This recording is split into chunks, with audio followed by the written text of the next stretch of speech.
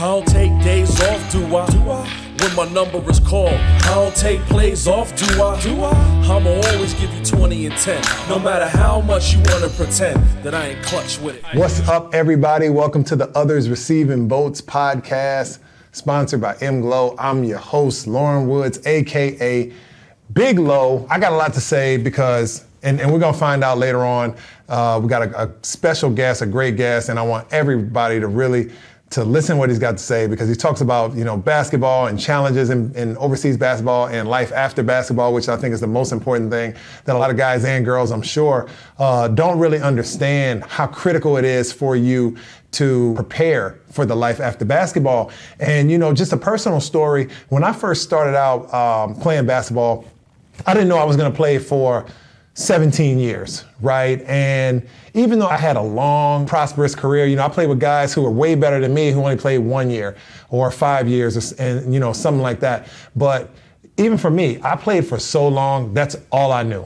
That's the only thing I knew was professional basketball and, like being on a regimented schedule every single day, practicing twice a day, knowing exactly when I was going to eat, knowing exactly when, I was going to go sleep, knowing exactly all the free time that I had. Everything was scheduled for me. And it's been like that for me since I was about 15 years old, But once you get out in the real world, now I say real because playing, basketball for a living is, playing a game for a living and getting paid for it, that's not really the real world. Once you get out in the real world, you got to be ready to really work and make sure that everything you do is in order. You got to do it yourself. You have to be the one to set that schedule. Like you go to work for 6 or 8 hours or whatever. And if you own your own business, you have to set your own hours, and you'd probably be working about 12 to 14 hours a day, when you first start a business and everything. But I remember when I first retired, I was so bored and I didn't know what to do. And, the degree that I had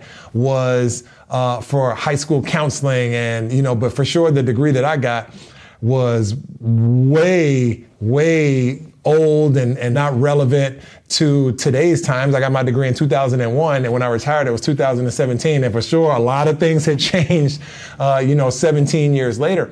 But the reason that, I think that it's so important, because for me, when I retired, I didn't have any other skill set. I wasn't prepared to do anything else. I didn't have a plan in place fast enough or soon enough. So as soon as I retired, then I can roll right into that next job or right into that next career and hit the ground running. It took me a little bit of time. I finally did it. 3 years later, things are definitely moving, things are definitely rolling, but you just never know what can happen. So, like a lot of things you have to do, you got to make sure you be prepared. And I know we hear our parents say it all the time. We hear our coaches say it all the time. Be prepared just in case, right? And a lot of us don't want to have a plan B. And I agree with that. Don't have a plan B. Always have a plan A and go at that the hardest, but definitely know that plan A could change just like that. And once that happens, you definitely have to be ready. But, enough about me talking about things that happen in my life. Let's get to the show. I'm so happy to talk to our next guest, not only because he was a great basketball player that had a fantastic professional career, but also because the knowledge that he has for the life after basketball is something that every basketball player should hear. Everybody who's related to a basketball player professionally or otherwise, or anybody who's even thinking about going into the sport, just knowing some of the things that he knows and that he's going to share will definitely put a lot of perspective on things that you need to prepare for throughout your basketball career. My guy, Earl Bing, welcome to the show.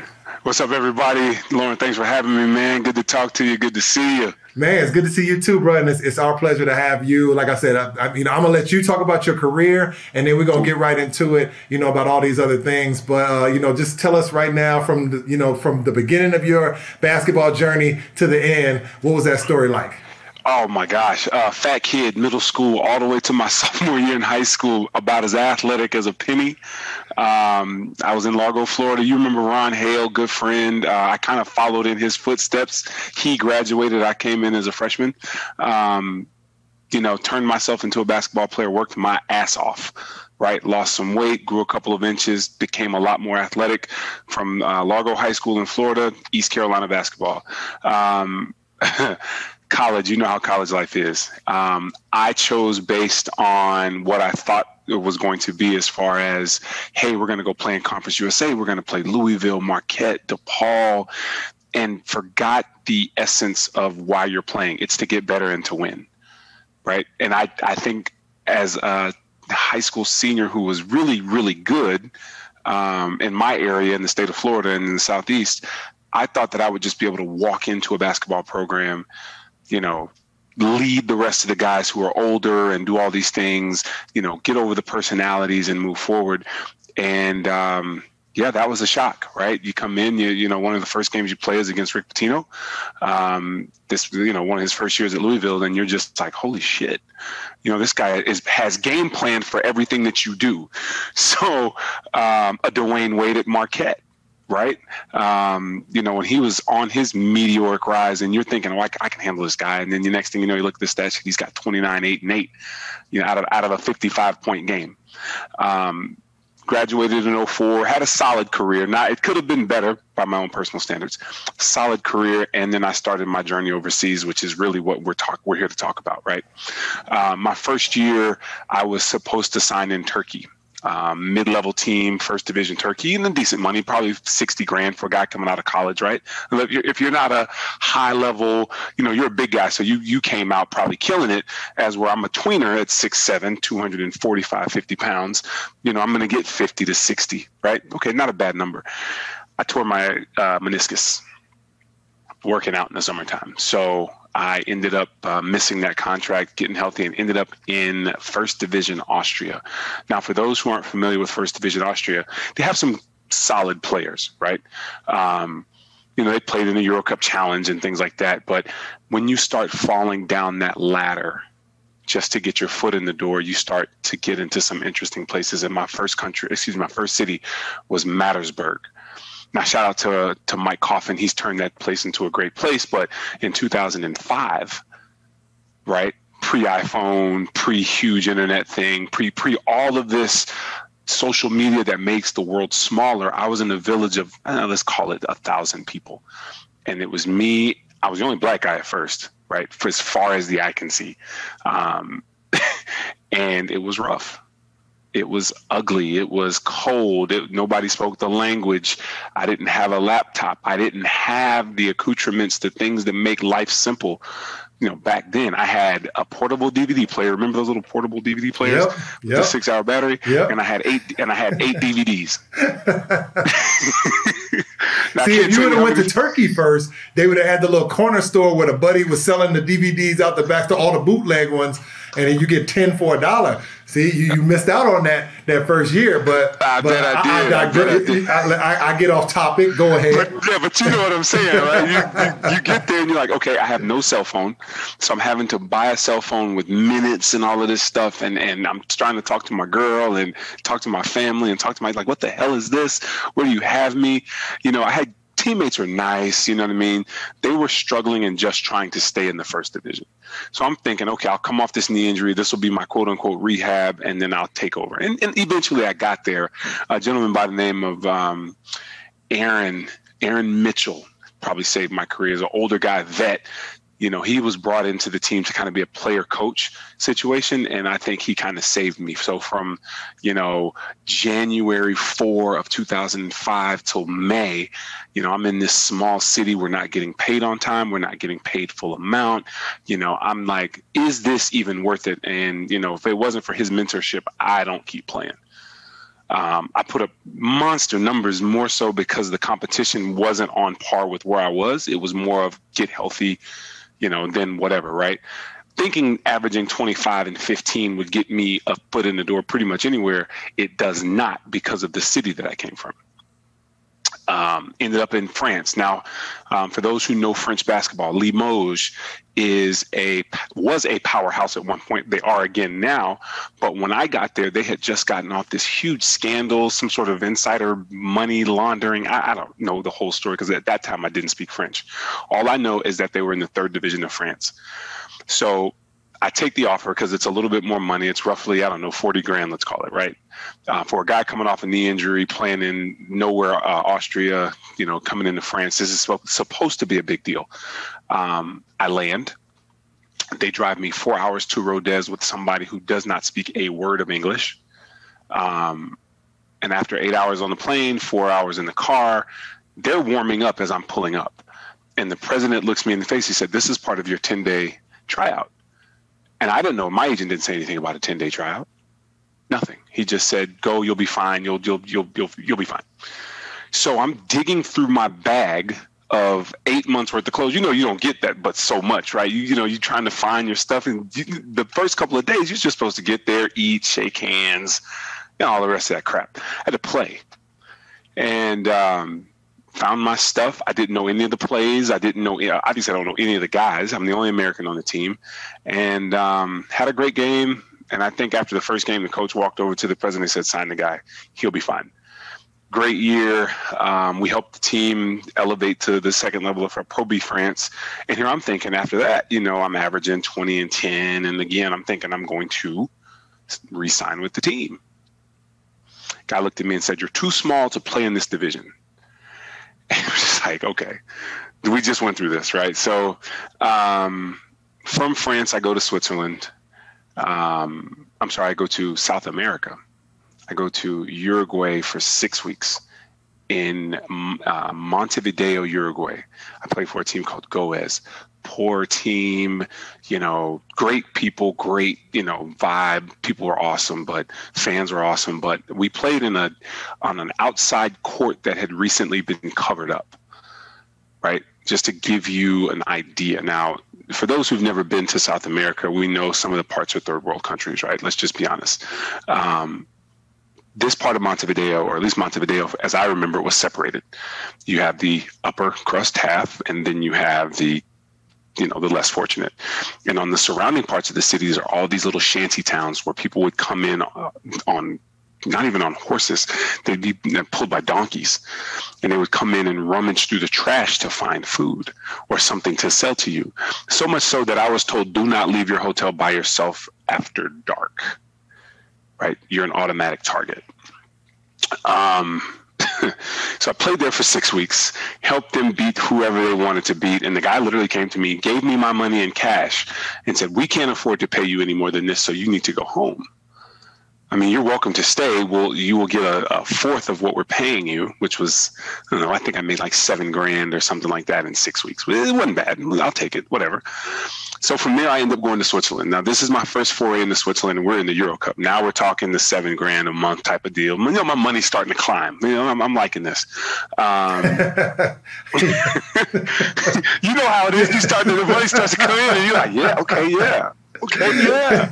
Remember, I'm a college kid with no money. You know what I'm saying? It's so funny that you say that, because it was like that for me. Like my entire career, I started off in the NBA. It was a little bit different track. And then I ended up overseas. But even every year in the NBA, the more years you play, doesn't matter if you're on the minimum, your money goes up. So it's like every year, it's like, okay, I'm getting a little bit more money per month. And then I first went overseas, and it was like, man, this is what I'm going to get every month. Oh, my God, I like this. I like this. And as soon as you said that, it brought back all those old memories. I was like, yeah, I remember those days. Your mind starts to change. Like, well, shit, I don't have any kids. I don't have any bills.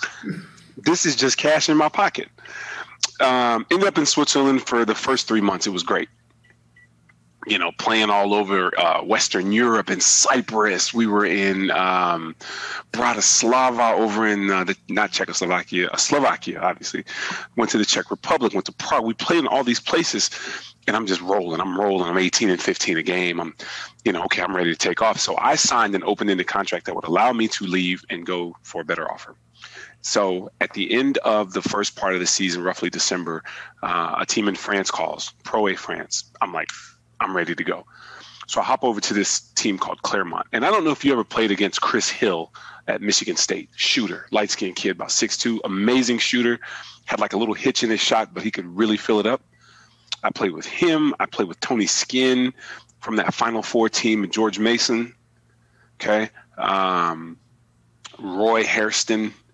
You remember that name? Played at Purdue back in the day, about 6'6", 6'7". Yeah. crafty as hell, right? One of the smartest players I ever played with. And a guy I went to college with, Moussa Badian, who 6'10", shot blocker guy, right? I'm thinking, oh, this is going to be awesome. We had a really good team. We had a really bad coach. And let me preface, what I'm saying by bad coach. We both know as professionals, or just athletes in general, the coach can make or break a person and a team.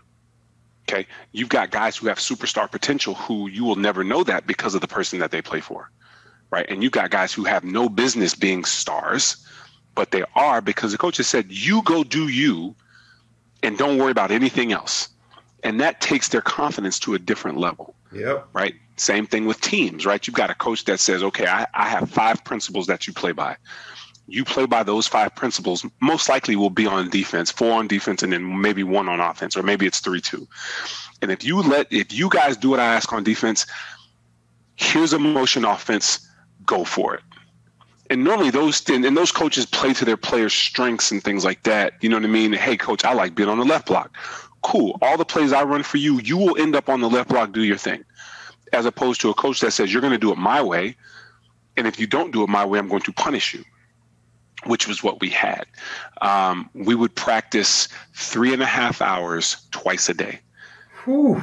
The earlier you came, because, we'd come, stretch, warm up. The earlier you showed up, if the whole team was on the court getting loose, getting warmed up, let's say practice was supposed to start at 9:30. If everybody's there by 8:45 trying to get loose, he'd start practice. Full out every day. Wednesdays was 1 practice, 4 hours. He just put 4 hours on the clock and just let the time go, right? We practiced that way all the way until the end of the week, and we play Saturday. Wow. We would be dead tired by the end of the week. And you're just like, this can't be life. And it was like that from January to May, all the way to the end of the season. And we had a good run, you know what I mean? But we beat some big teams, Nancy.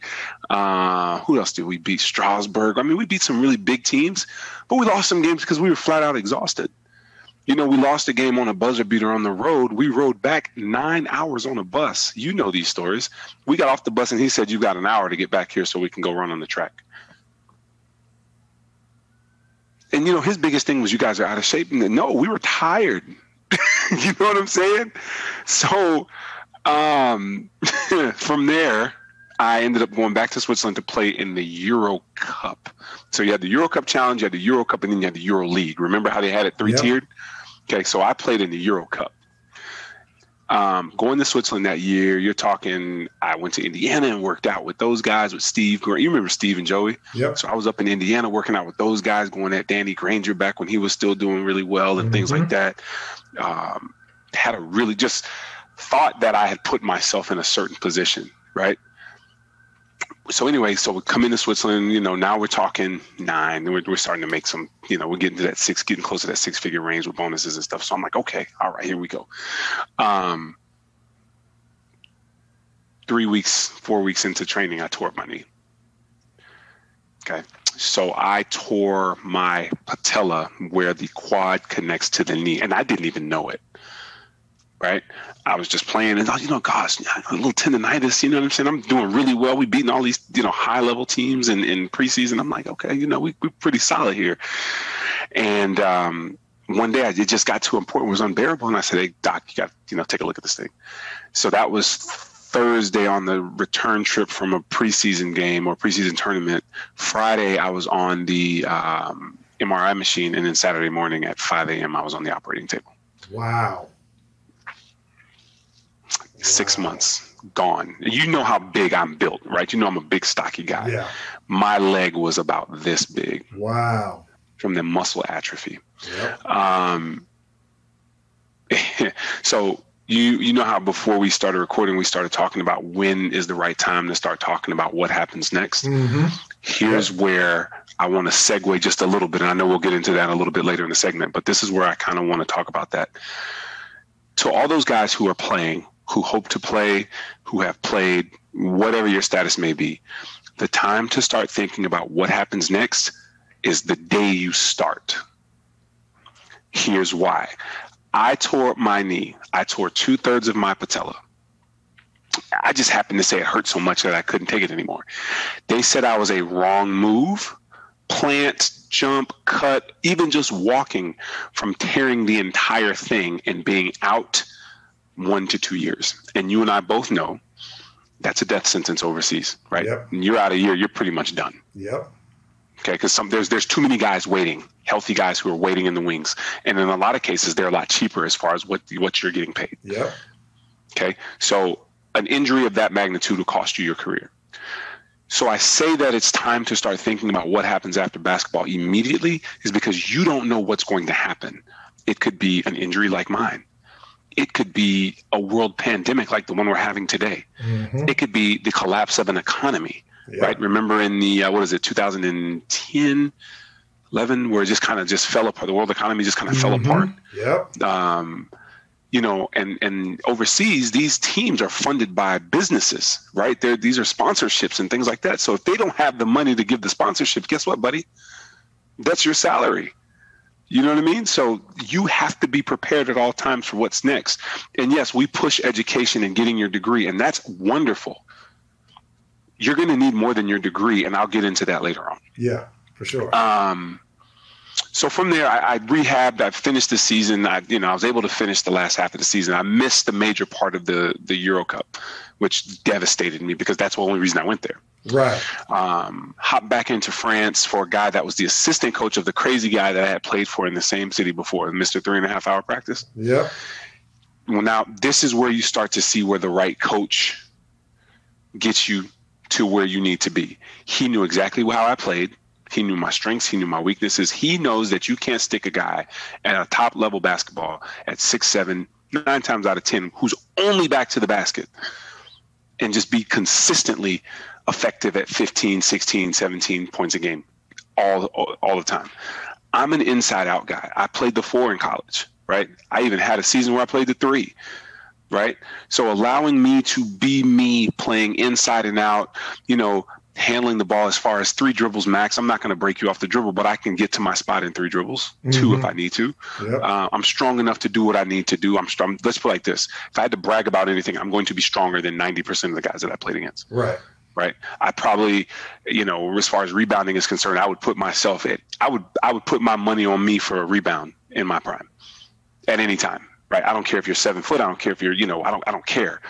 I will find a way because I'm strong. I will be stronger than you, and I'll just use my body to keep you from getting the rebound. Right.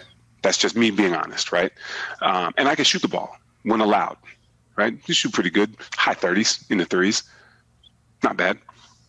So playing with this guy, we were underdogs. Everybody thought we were going to be underdogs, and the next thing you know, we take off. Me and another guy named Eric Craven. Eric Craven is a lefty from USC, craftiest guy, just, strong, kind of funny built, long arms, really sneaky, athletic, scores mentality, excellent player, good guy off the court. I mean, just we had too much fun. Let's just put it. Right. I mean, from winning games to playing Uno, drinking and betting Smurf gummies and eating kebabs with French fries at 4:00 in the morning after wins. I mean, this is overseas life pre, social media and Netflix being global, and it's either PlayStation or drinking. Yep, that's it. And the more you can find something that can involve all of your teammates, the better time that you have. And for us, it was Uno. And a simple card game like Uno now turns into this weekly shit-talking thing where, people are bringing drinks, and now we've got the African guys, and now the guys are bringing food, and the girls are bringing food, and you got 20 people trying to play an Uno game, right? We're loud, music is playing, people are laughing. That's how teams are built. These are the memories that you and I remember in these situations where we're, it's the same thing in the NBA. When you have teams that do shit like that, you watch and see what happens, right? Then you're like, oh, this was great. I had a great time. I could play with these guys again. But then there's other situations where, everybody's isolated. Everybody's got family and, this guy's married and that guy's married and, they can't hang out, and you're just like, okay. And certain guys are isolated, and it's just like, this is no fun. it's depending on the city that you're in, right? If you're in a major city, okay, fine, you'll make it happen. But if you're in these cities that are 2 or 3 or 4 hours away from a major metropolitan, this is all you got, right? So I did back-to-back seasons in Clermont, France. Then I got called to Pro A France, back to Pro B with Dijon. Now I'm making $12,000 a month. Now I'm happy. I'm getting this money. I'm okay. I'm doing it. I'm really, really getting it. I think I probably end up with 130 because we got the bonus at the end, 140, something like that. I'm really thinking I'm doing it right. Okay. A series of events happens that changes people's trajectory as far as their basketball path and the way they think about the game, right? Major milestone in your life, like a family, a kid, an injury, maybe it's a death. Maybe it's a coach, maybe it's a global phenomenon like the pandemic or, economic collapse. A couple of things happened that year. I came into the camp in the best shape of my life. Another summer out there with Stevie in Indiana playing. And, I'm down, I'm below college weight. I'm 240. I'm running all over the place. I'm thinking I am this close to making that leap to where I really want to be. Right. I refined my handles a little bit, locked down the mid-range game. I can defend 3 positions now. I can defend 3, 4, 5. Hell, I can switch out on a 2-4 possession if you need me to. Now, I'm not saying that I'm going to lock this person down, but I can make the shot difficult. Like PJ Tucker before PJ Tucker. Yeah, but he definitely had a better 3-ball than me. But you're right on the money. Yeah. But honestly, I was feeling that confident about myself that I thought that I was the right summer away from being at least brought into a camp. As far as a legit shot. That summer, I know you and I got together. That's another story. Yeah, I remember working. Maybe a different podcast.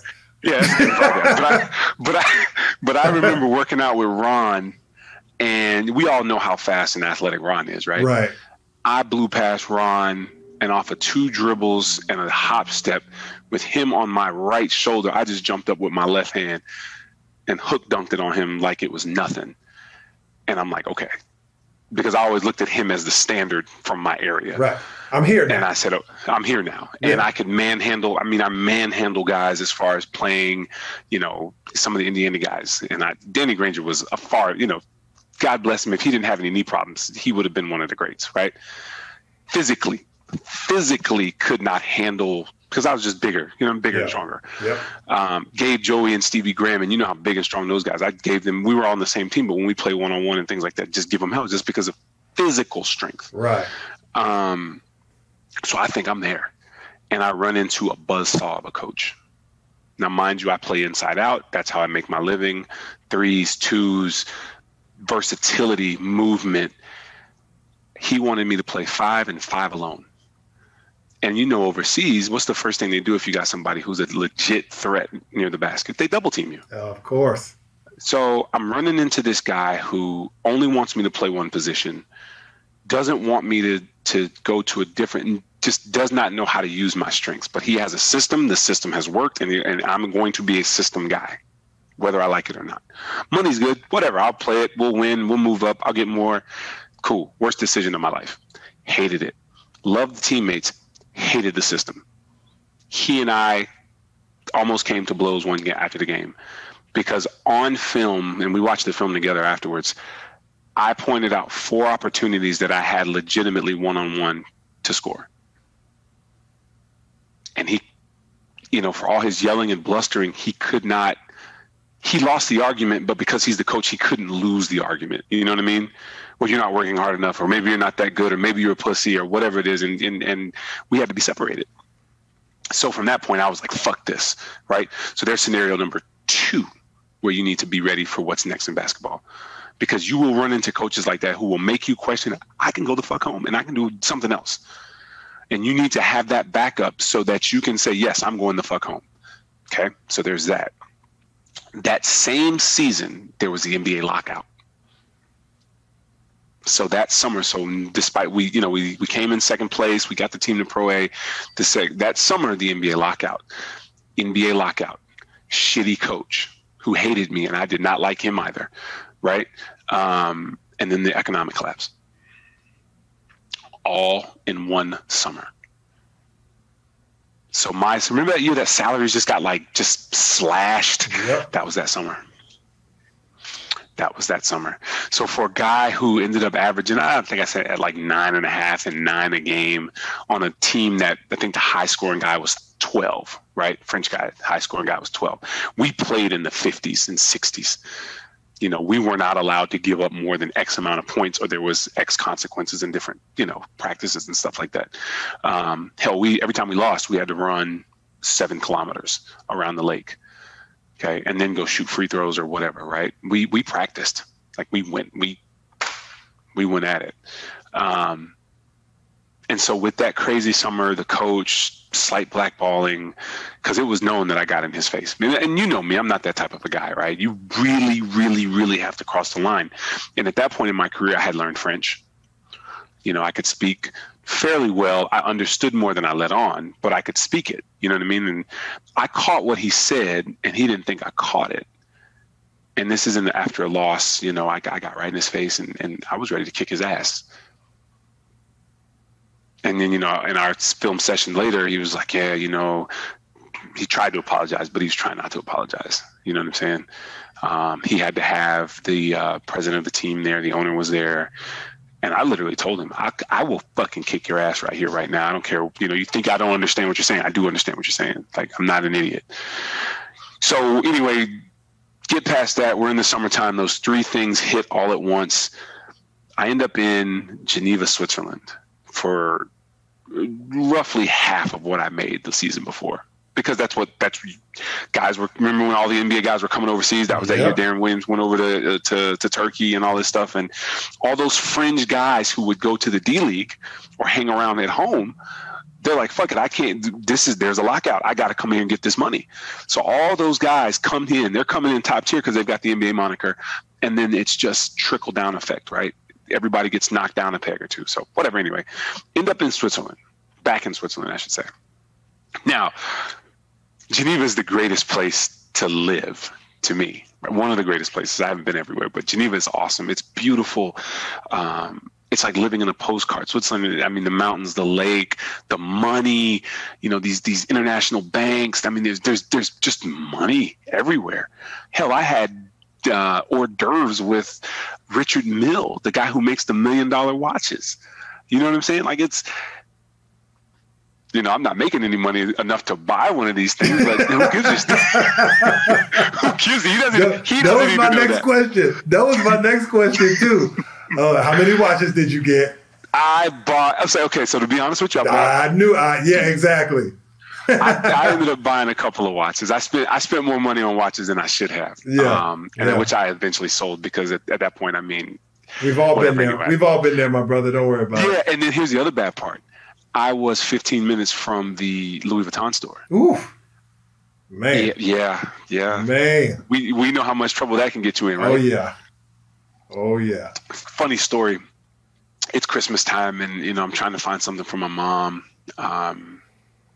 And I go into Louis Vuitton store with a teammate of mine, right? And the teammate will not be named because he spent like $500 on a little coin thing. Because that's what he had. You know what I'm saying? He could afford the little coin thing, right? And I'm like, brother, did you just spend $500 on a zipper coin thing because it said LV on it? But that's not the part of the story I wanted to tell you. So remember the Porsche Panamera first came out? Yep. I'll never forget this banker and his wife pull up and just curb it on the side of the Louis Vuitton store. Because if you've been to Geneva, it's like in the middle of this strip where all of the high-end stores are. Pulls up on the curb and she walks in. And she points to a wall and she says, I want everything on that wall. And she drops the black card and just goes and sits down and waits for them to bring her like a sparkling water or something. She dropped, they could have been 50, 60K like that. Just, I want the wall, not one, not two. I want the wall of purses. Anyway, Switzerland ends up being one of my favorite. Geneva ends up being one of my favorite places. There was something to do every night, which for a single guy who got a little money in his pocket. Different podcast. Different podcast, right? But I mean, it's just one of those things that can distract you, right? At this time, I had developed a bone spur in my right ankle, and it was digging into my Achilles. Okay, and as long as you're hot and you're running and you're good, you're fine. The moment you get cold is when the shit starts to hurt, or the season wears on, everything hurts. So that's starting to hurt. Finished the season, had a good season, but in the middle of the season, a Pro B team called, back when they were talking back in the six figures and they want me to come, blah, blah, blah, blah, blah. The president would not release me from my contract. So that hurt. Anyway, we lose in the finals in 5 games. Come back in France, and I go to this team, Aix-Maurienne. Great city, great fans, but you kind of know where your career is when you get to the city, right? Right. You know that it's about that time. Yeah. I played there for 2 seasons. Again, great city, great fans. Played with some great guys, but again, you know where your career's at. And then my last season, which would have been year 10 going into 11, was in Dinan in the north of France. Now, this city was written off because it's in the north. It's cold. It's dingy. It's just not the place where people go to visit. Great fan base. I ended up playing for this guy, John Christopher. JC. I can't think of his last name. Anyway, he was an assistant coach to one of the EuroLeague champions in Turkey. So this guy knows his shit. Okay. I played with a guy named Jeb Ivey, who had a 15-year career, just amazing point guard, 3-point shooter. Went to Portland State. White dude, he could fill it up. And just a dog. You know what I'm saying? Maybe not the most athletic, definitely one of the headiest, most grittiest, just flat dog on the court. You know what I mean? He loved the game. Still, I mean, he would cry if we lost, and that's not to jab at him. It's just to show how much he cared, right? And I play with a young gun who's still playing, Austin Hollins, Minnesota product, Lionel Hollins' son. Okay, side note, my dad and Lionel Hollins went to college together. Cool. So I kind of took him under my wing as my rookie, but he's having a phenomenal career. He's in Russia, so you know what kind of money they make in Russia. Exactly. And I'm not going to get into that man's pockets. But the boy could play. He was kind of shy coming out of his shell. And then finally, towards the end of the season, he kind of got going. Played with Sasha Jifa, French guy who was on the national team, about my size, stocky, but could shoot it, really heady player. But anyway, we turned a team that had no business competing into a championship caliber team. Wow. Right? Coaching. I mean, we've got Will Howard, a Frenchman, American father. He's been in camp with the Rockets, Utah. He's under contract with one of those guys. He was on somebody's D-League team. I think it was Utah's D-League team. Yakuba Ouattara, who was with New Jersey off and on for a little bit now. He's in the EuroLeague. He's on the French national team. Jerry Boutsiele plays in Limoges. Limoges is now a EuroLeague team, but this guy is a 6'9", 260 pounds of just muscle lefty African kid who can really go. I mean, we had some really, really high level younger French guys, and we had some vets, some grizzled vets. And I just say that coach really knew what he was doing. He listened to his players. He played guys to their strength, and he held everyone to the same standard. Right. You played in the NBA, some guys get a little bit more leeway. Some guys got, they don't get the same treatment. And I don't care what anybody says. Subconsciously, when everybody's not held to the same standard, it wears on people over the course of a season. That's just the truth. He held everybody to the same standard. Right. The only thing that the vets got was, toward the end of the season, he kind of backed off on the extra running for us. Mm-hmm. Right. You guys don't have to go in here and do this sprint drill. I'm 33, Jeb's 34, 35, Sasha's 34, 35. So you got some guys who are, we put in a lot of time, and those extra 10 wind sprints in May isn't going to make a difference with us. Right. Anyway, man, great coach. Pratt. JC Pratt is his last name. One of the best coaches. I mean, complete jerk at times, but you respected him. And I liked the guy because of the way he coached the game. He listened, he admitted mistakes, he allowed us to have fun, but kept it inside of the realm of we have business to do. And every game he expected to win. Now, some coaches talk shit about, we expect. No, this guy's game prep was to win every game. And I don't think we got blown out. I mean, might have been blown out once or twice. And that happens, right? That's basketball. But we went from who the hell are these guys to, oh shit, they're in third place at the end of the season. Oh shit, they're in the finals. Right? Right? Like, oh shit, wait a minute. You know what I mean? Small budget team. I think I made 85, 90 bonus, whatever, anyway, into my career. And then you're just, but at that point, you and I talked about it probably midway through that season. I woke up one morning and said, I'm done. Right. I'm done. If given the game everything, I want to go home. I miss my family. At the time, I'm engaged. I just want to go home. You know what I mean? I had enough. Yeah. I wasn't practiced. I just did not have it anymore. And I'd be lying to myself if I said, if I could do this another season, I would have done it. Right. I am thankful to God that I was able to play as long as I played. And I got to walk out on my terms instead of somebody saying, you're not good enough, we're not going to sign you. Right. Right. Now, one thing I did skip over was when I played in Dijon, I started to get my master's degree online. So that's not something that you just glaze over. I'm glad that you said that. I'm glad that you said that. And I got a story because I played against a kid and it was at the end of my career. I was fortunate enough to play until I was 39. And I think this might have been like the year before I retired. So I might have been 38. So it was this kid that came into the league. His name's Merle Holden. He went to Iowa State. A phenomenal athlete, 6'10", a great player. And he came into the league, and he and I were talking, and I remember he was like, oh, man, what time is it? Oh, I got to go. I got an hour before I got to go turn this paper in. And I was like, oh, okay, cool. That's what's up, man. You finishing your degree? While you over here, that's what's up, And he's like, yeah, man. Like it's been tough, but, I'm pushing through. It's something I just got to do. I said, yeah, man, but, it's a good thing because a lot of guys, they don't finish college, man. And that's something that, you can always hang that plaque up on the wall and I'm going to be proud and everything. He said, oh, no. I already got my bachelor's degree. This is my master's degree. And he was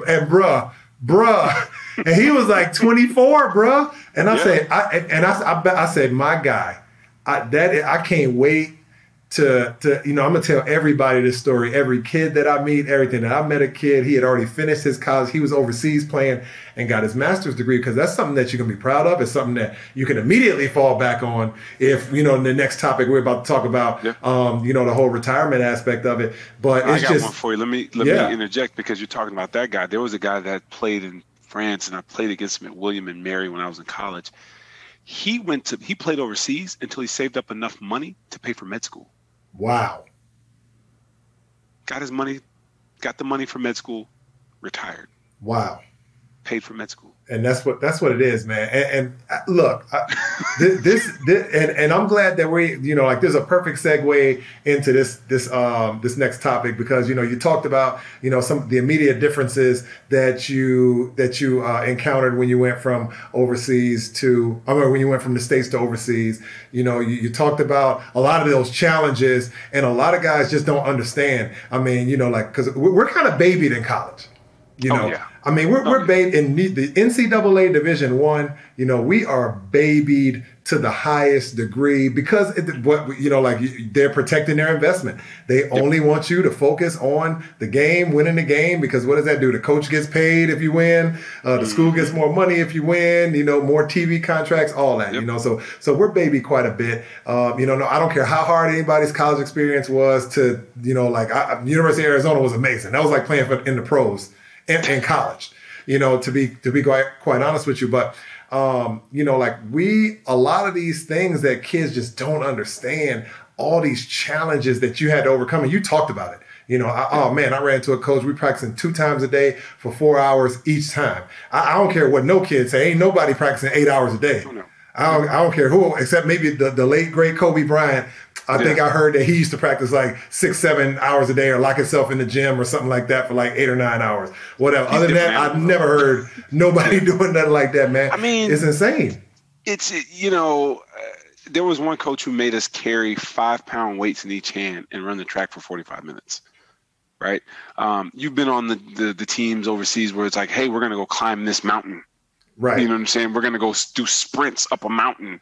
We're going to do all types of madness, right, for preseason for basketball. And that's just the preseason portion of it, right? We're talking about just getting ready. The 3.5-hour practices. What about the bus rides? Right. Right. Not every team's going to, in fact, no team in France flew everywhere when I played. Not every single game. Why? Why fly when you can take the 6-hour bus and save the team money? Yep. So they get you a nice bus that has beds in it, and you bring your iPad and whatever. When the iPads came out, Yep. right? Remember, iPhones and all that stuff. That's what? That's late. That wasn't when we first started playing. Right. That's mid to late part of our career, right? Yep. I would say, outside of the COVID situation, I would say the average person playing overseas now has it easy as far as staying connected to the family. Oh, for sure. 100%. No matter where you are. I don't care where you are in the world. Exactly. 100%. And social media has made Western living not such a foreign concept. So like when we would go, people were like, why do you have your big headphones or, whatever your style is or however you act. Now people emulate what we do, speak more English and whatever. Anyway, that's just the outside part of it. What about cooking? I didn't know how to cook when I first got there. I can make some basic things. Yep. You can't eat McDonald's every day, right? Sure. I remember exactly. But if you don't know how to cook and that's what you see, what are you going to eat? McDonald's every day. Exactly. Yep. Funny story. So my first year in France, second year playing, I remember, we were sponsored by McDonald's. McDonald's was right across the street from the gym. And we were going to leave early for a game. And okay, I'm excited because like, shit, about to get up. I'm going to go get me a sausage biscuit. I'm going to be there early. I'm going to get my sausage biscuit and my hash brown. And I'm going to be on the bus ready to roll. Pull up to McDonald's. And I am scanning the menu for the breakfast. And I say, sausage biscuit. And the lady spoke English. She's like, oh, no. Hamburger, donut, coffee. That's it, bro. At 6 a.m. That's it, bro. Just threw me off. Breakfast at McDonald's is an American thing, dude. Somebody you didn't know we was eating chicken nuggets and fries. At 10. No. Yeah, I was hype. I was so hype. And then so I got a hamburger and I'm just like, I'm eating a fucking hamburger. Hamburger and donut, bro. That was awful. But, and then just understanding how to play their game, right? There's a language barrier in certain areas. Yep. You know what I mean? Yep. There's the expectation of constant movement from our isolation days. Now the game has obviously changed. Yeah. In college basketball and in the NBA, there's more movement. But remember when we played, it was isolation. Yep. You get a mismatch on the big, you dumping that in and he going to work. Yep. There's some movement on the backside, but there's not all this pick and roll, pick and pop, pick and roll, pick and pop. Exactly. They taught me that I was doing the pick and roll where you pick and then you drop that inside foot and roll with your back. No, it's pick and sprint. Yep. As opposed to it, like that was a big change for me. Picking and popping more. Yes. The 4 is more of the 4 and the 1 have to pretty much be the same person without the 4 handling the ball as much. Exactly. That was new to me. The referees, remember they had the trapezoid shaped thing, the goaltending, and it's a lot of it. It's a lot of adjustments, man. And you're right, we're babied. Now you're getting paid. They don't care. Adjust or get cut. Yep. That's what it is. That's what it is, man. But yeah, and we were talking about, that day where you said, I'm done. It's a wrap. You woke up. And it wasn't I woke up and it just happened. Like your story was a little bit different. You had gone through a lot throughout your career. It was like, oh, is this time now? Nah, let me just play a little bit. Is it time now? Nah, let me just put, okay, now it's time. Time. So when you got to that point where you retired, and I'm going to let you tell, what you were going through, your thought process. You go on to the next phase of your life. And you already talked about the time that you should start thinking about life after basketball is when you start thinking that you're going to play basketball as a profession. I think I heard you say that. Yep. And for a lot of guys, it's really not a plan B. For a lot. It wasn't for me. I know that for a fact. I know a lot of guys that I grew up with, that played. It was kind of like, no, this is what we're going to do. It's not, okay, we're going to go to school and learn how to be, a chemist, and then we're just going to get enough to play basketball. And then if we don't, then, we'll work at a pharmacy or something. No, it wasn't that. It was, all right, we're going to school to play basketball, to go to the pros, and we'll take classes just so we can stay on the team because there's a rule against that.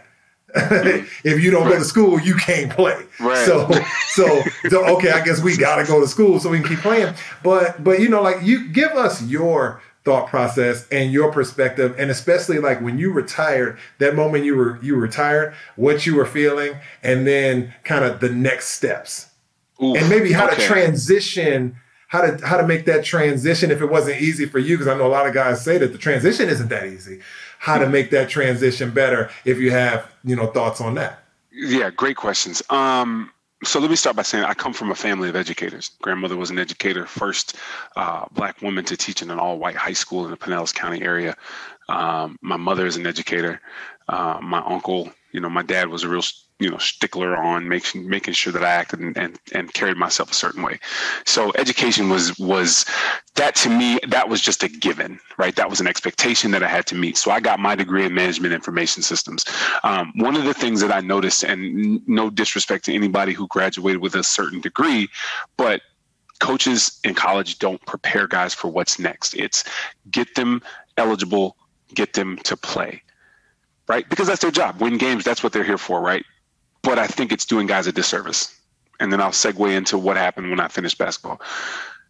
Making sure that you get a degree in something that has value, is more important than just getting a degree, right? Especially if somebody's going to pay for your college, right? If you have no intentions on being a broadcaster or anything like that, stay away from communications, guys. This is no rip to anybody who has one. This is just the truth of being in the world today. Or if you can't talk. If you can't talk. Exactly, right? If you can't get up in front of a group of people and have a conversation and write out sentences and do these things, don't get a degree in something that you have no business or any future aspirations of following. There are some people who are going to be Stephen A. Smiths and Maria Taylors and all these. They're going to be those people. Go for it. If that's not you, get something broad like a business degree that can apply to multiple things, right? I also urge you to do things during the summertime that allow you to get a taste of what this potential career or internships, whatever is allowed now, because I know the rules have changed, to get an idea of what this career means for you, right? Because we already know the whole story. Not everybody's going to play pro, blah, blah, blah, blah, blah. It's for real. Okay, those are for my college guys. So for my guys who are playing overseas, injury, pandemics, coaches, economic collapse, NBA lockouts, family, these things will happen. Okay. If you wait until the moment it happens to prepare, you're already behind. I'm thankful that more people are, getting involving and investing their money. I invested some money, but I'm old school. I saved, had a beautiful savings account. But had I known more about investing and trusted more, right, especially after the collapse, I was like, shit, no. I would have done things differently. Obviously, hindsight is 20/20. But having that coach who I just did not like, it pushed me to get my master's degree. That's great, but that's just a piece of paper. So fast forward to the day I shut it down. I had been applying for jobs probably since the first part of that year because I kind of knew in the back of my mind that this was going to be the last ride, right? So, I started applying for jobs and things like that. I got 0 calls back. In an 8-month period of just flat, I've got my master's degree, I'm, world traveled, I've got all this experience just living life in different areas and working with different cultures. I have no marketable skills that can help me, right, in the workforce. My neighbor works in technology. He kind of angled me to it, like, you need to start looking at technology. Take these certifications, get a Security Plus certification, get a Project Plus certification. And for those who don't know, it's just, these are technical certifications. Doesn't mean a whole bunch, but it means you have competency in project management and security of, technical areas, right? Cool. Then my friend Cameron Hairston, which I'll shout out, starts nudging me. Hey man, you really should get into technology.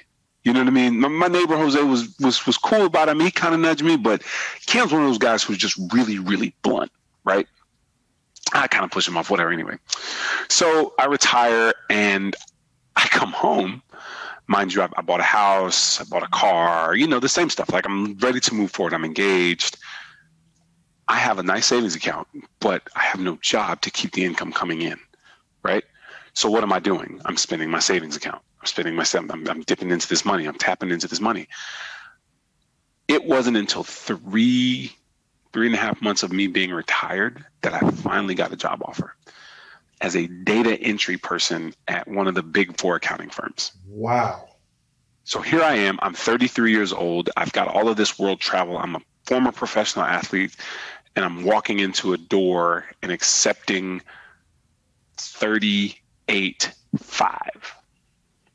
Now, to some people, that's great, and no offense to those people, but you and I come from a different area where 38.5 is nothing, right? Like, that's not going to cut it. You know what I'm saying?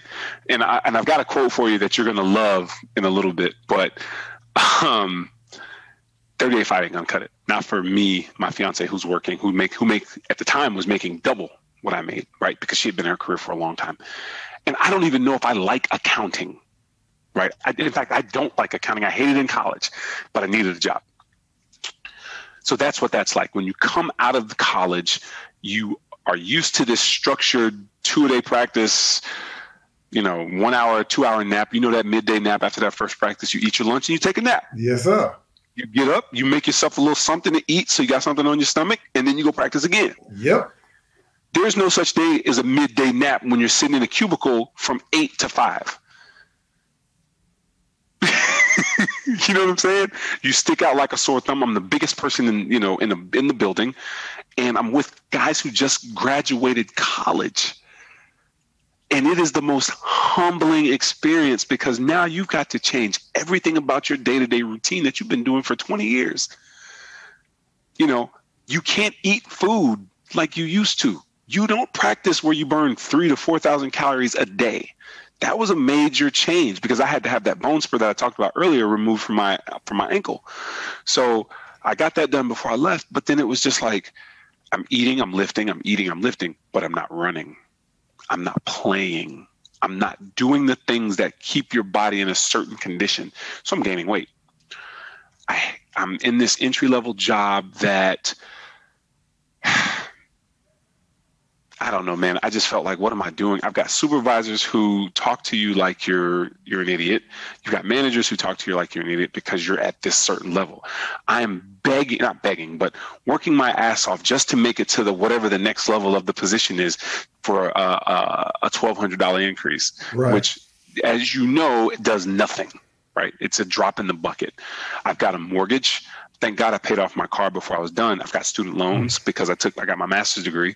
Yep. And I'm just trying to live and trying to figure out if this is even what I want to do. It's awful. And then I had this relationship that I'm trying to maintain. And, she's trying to say, hey, we need to be doing this. I don't have money to do this right now. So, we're going back and forth and ultimately things didn't work out. I won't go down that rabbit hole, but there's another strain on your personal life that, oh my God, I don't make the same money. Oh my God, my body's changing because I don't work out the same. I don't make the same money. I don't know what is next. And by the grace of God, good family, prayer, and just friends, I dragged myself out of it. I tried to coach high school basketball. I tried to apply to coach in college. I've got 11 years worth of hooping experience, plus I played in college, plus I played in high school. Couldn't get a sniff. Why? Because that's a different type of a game. You have to know somebody. You have to bring them a student. You have to. It's a greasy underbelly of college basketball that people don't want to turn over and really examine. Yep. Right. I remember, one university telling me when I did start coaching AAU, they said, well, if you can convince this guy to come to our school, we'll give you a job. Oh, yeah. What if this guy doesn't like this school? I'm not going to take a kid that it's sick. I know this kid. Yep. I know this kid's dad. This kid's dad is trusting me, right? I played high school ball with this kid's dad. If he doesn't like this school and I drag them to his school and I get the job, that kid's going to look at me like, well, you know, I'm here because of you. Yep. I'm not, I would never do that to a kid, right? Never do it. Never was able to get my foot in the door for college basketball. So I tried my shot at being an NBA video coordinator. Minimal skill set, whatever, right? Just get in the door, get out of corporate America. I remember a friend of mine helping me out, and he slid me the NBA Red Book and literally had all the email addresses. And I sent out in a 3-month span, roughly 700 emails with my playing resume. I probably got 15 to 20 responses. I'm going to just shout out Coach Popovich. If he ever listens to this podcast, he responded personally, right? Hey man, this is who you need to talk to, blah, blah, blah, blah, blah. RC Buford. I heard he was a great guy though. I never really talked to him in person. Yeah, like I heard they're like great guys. Yeah, I mean, the fact that he saw my email, some random guy sending a random email saying, hey, can you give me a shot? Hey, can you just take a look? To the guy, Scott Brooks, some of the guys in Charlotte. Some of the guys He's a great guy. I know him. Yeah, Malik Rose. Josh Longstaff. Yep. I'm leaving some guys out, man. David, I can't think of his last name, but he was with Washington for a while. Ryan Richmond, all that guy. David was a great guy, and I can't think of his last name to save my life. But these guys responded to me, and even if it was nothing, right, it gave me some sort of hope. Yep. So I started coaching high school basketball. A guy named Dave Thorpe from our area, great dude. You know, player development. David Thorpe, Yep. You know Thorpe. Yeah, you know what we're talking about. You know Thorpe. Yeah. He kind of helped me push things along a little bit, and got a couple of interviews, and Frank Vogel. Frank Vogel brought me up to Orlando. What's up, man? And you couldn't have told me I didn't get that job. And then the hurricane hit. Remember that hurricane hit Orlando? Yep. It just washed. When I say it washed away, not only the opportunity, it just washed away everything because everybody was in panic about something else. Right. And they ended up somebody's one of the draft picks' cousins called, and the best they could offer me was a swinging internship that was, it was $16 an hour for 70-hour weeks, and that ain't what's really good, man. That ain't what's really good. Yeah. No. So. A couple other guys in Atlanta. Well, they weren't in Atlanta at the time, but anyway, some of these guys they gave me the time of day, which gave me some sort of hope. Right. All the while, my friend Cam is in my ear, dude. What are you really doing? What are you really doing? What are you really doing? Like, what are you doing? This is where you need to kind of take a look at. And I'm thinking, man, let's leave me alone. You know what I'm saying? And then finally, he looks at me in the eye and says, "You're too big to be broke." Now, for guys who aren't our size, that might not mean anything. But you especially, you're a 7-footer. Our clothes cost more. Our cars cost more. Our beds are the day-to-day things that we do cost more money, right? It just is what it is. I wear a 15 or a 16. Those shoes, you're going to have to pay full price, right? Every once in a while, you'll be able to find stuff on sale. Suits have to be custom made. Yeah. Whatever. It costs more money to be a bigger guy. It just is what it is. And he said, what are you begging these guys for? Because, I'm spending my money to go out to summer league, and how much money are they going to pay you in your first year? I don't know, 28, 29. Doesn't matter. I'm around basketball. He was like, you need to look at technology. You need to look at Microsoft products and understanding how these things work, because you can make the money of a doctor or a lawyer without having to do the amount of work that they do. Now, there's some work and there's some, forethought, but there's the opportunity. And I think that just after a while, I had spent $5,000 on flying back and forth to Vegas just to get a sniff of somebody to talk to me. Right. And at that point, I was desperate. My relationship had failed. I'm renting out rooms to people in my house so that I should have been doing that anyway, right? But I've got a big house, and I know these guys. I know where their checks come from. They're paying my mortgage, whatever. Anyway, should have done that a long time ago. But it's still not what I'm used to, and not what I had planned. And I took one of their tech classes. I started doing some work in the SharePoint and Microsoft 365 environment and things like that. And man, within 5 years, my life just shot off like a rocket. and here I am. I'm an Office 365 Teams collaboration engineer, and my skill set is in high demand. That's what I'm talking about. I love it, man. Hey, I love it. Listen, the thing that I love most about it is, you still got on that grind. And what a lot of people don't understand is that the regular workforce grind, and I'm calling it regular because what we do is not regular. Playing a game and getting paid a ton of money for it isn't regular. That's not the real world. Not. But in the real world, every single thing, every skill set you have, every job you get, it's a grind. It starts off like that. Unless you know somebody at the top that's going to bring you in. It's like, look, I know you had these. I know, Mr. Bing, you played overseas for, 11 years. And I know, that's pretty much like, self-marketing. So, you probably know a little bit about marketing and world travel and global economies and networking and all that. I'm going to bring you in to be my vice president of, global networking, and maybe it does have it, but it didn't have it. It didn't have it for me. It didn't have it for you. We had to go into the game 10 years away from where other people already started because they had been we were playing basketball. When we were 23, we went into our professional careers. When other people are 23 and graduate from college, they go into their career. At home, whatever, like at the bottom of whatever corporation or wherever they are, So, what you said is absolutely, I mean, if people, I'm talking to you now, people. If you didn't hear what he said, listen to what he's saying. You don't want to go down the road of, being 10 years behind where you need to be. Make sure you do the right thing immediately. Learn immediately. And I'm going to reiterate it again in the outro, man. But look, we got, it's almost been an hour, man. Like we ain't got no more time. We didn't use up like the whole time just for you. No, it's all good, man. I love it because the knowledge that you share is amazing. I hope everybody out there is listening, and it just doesn't apply to basketball. It applies to every single thing. This is worldwide knowledge. This is global knowledge. And we appreciate you, being on the show, man. Before you leave, social media, where can people find you?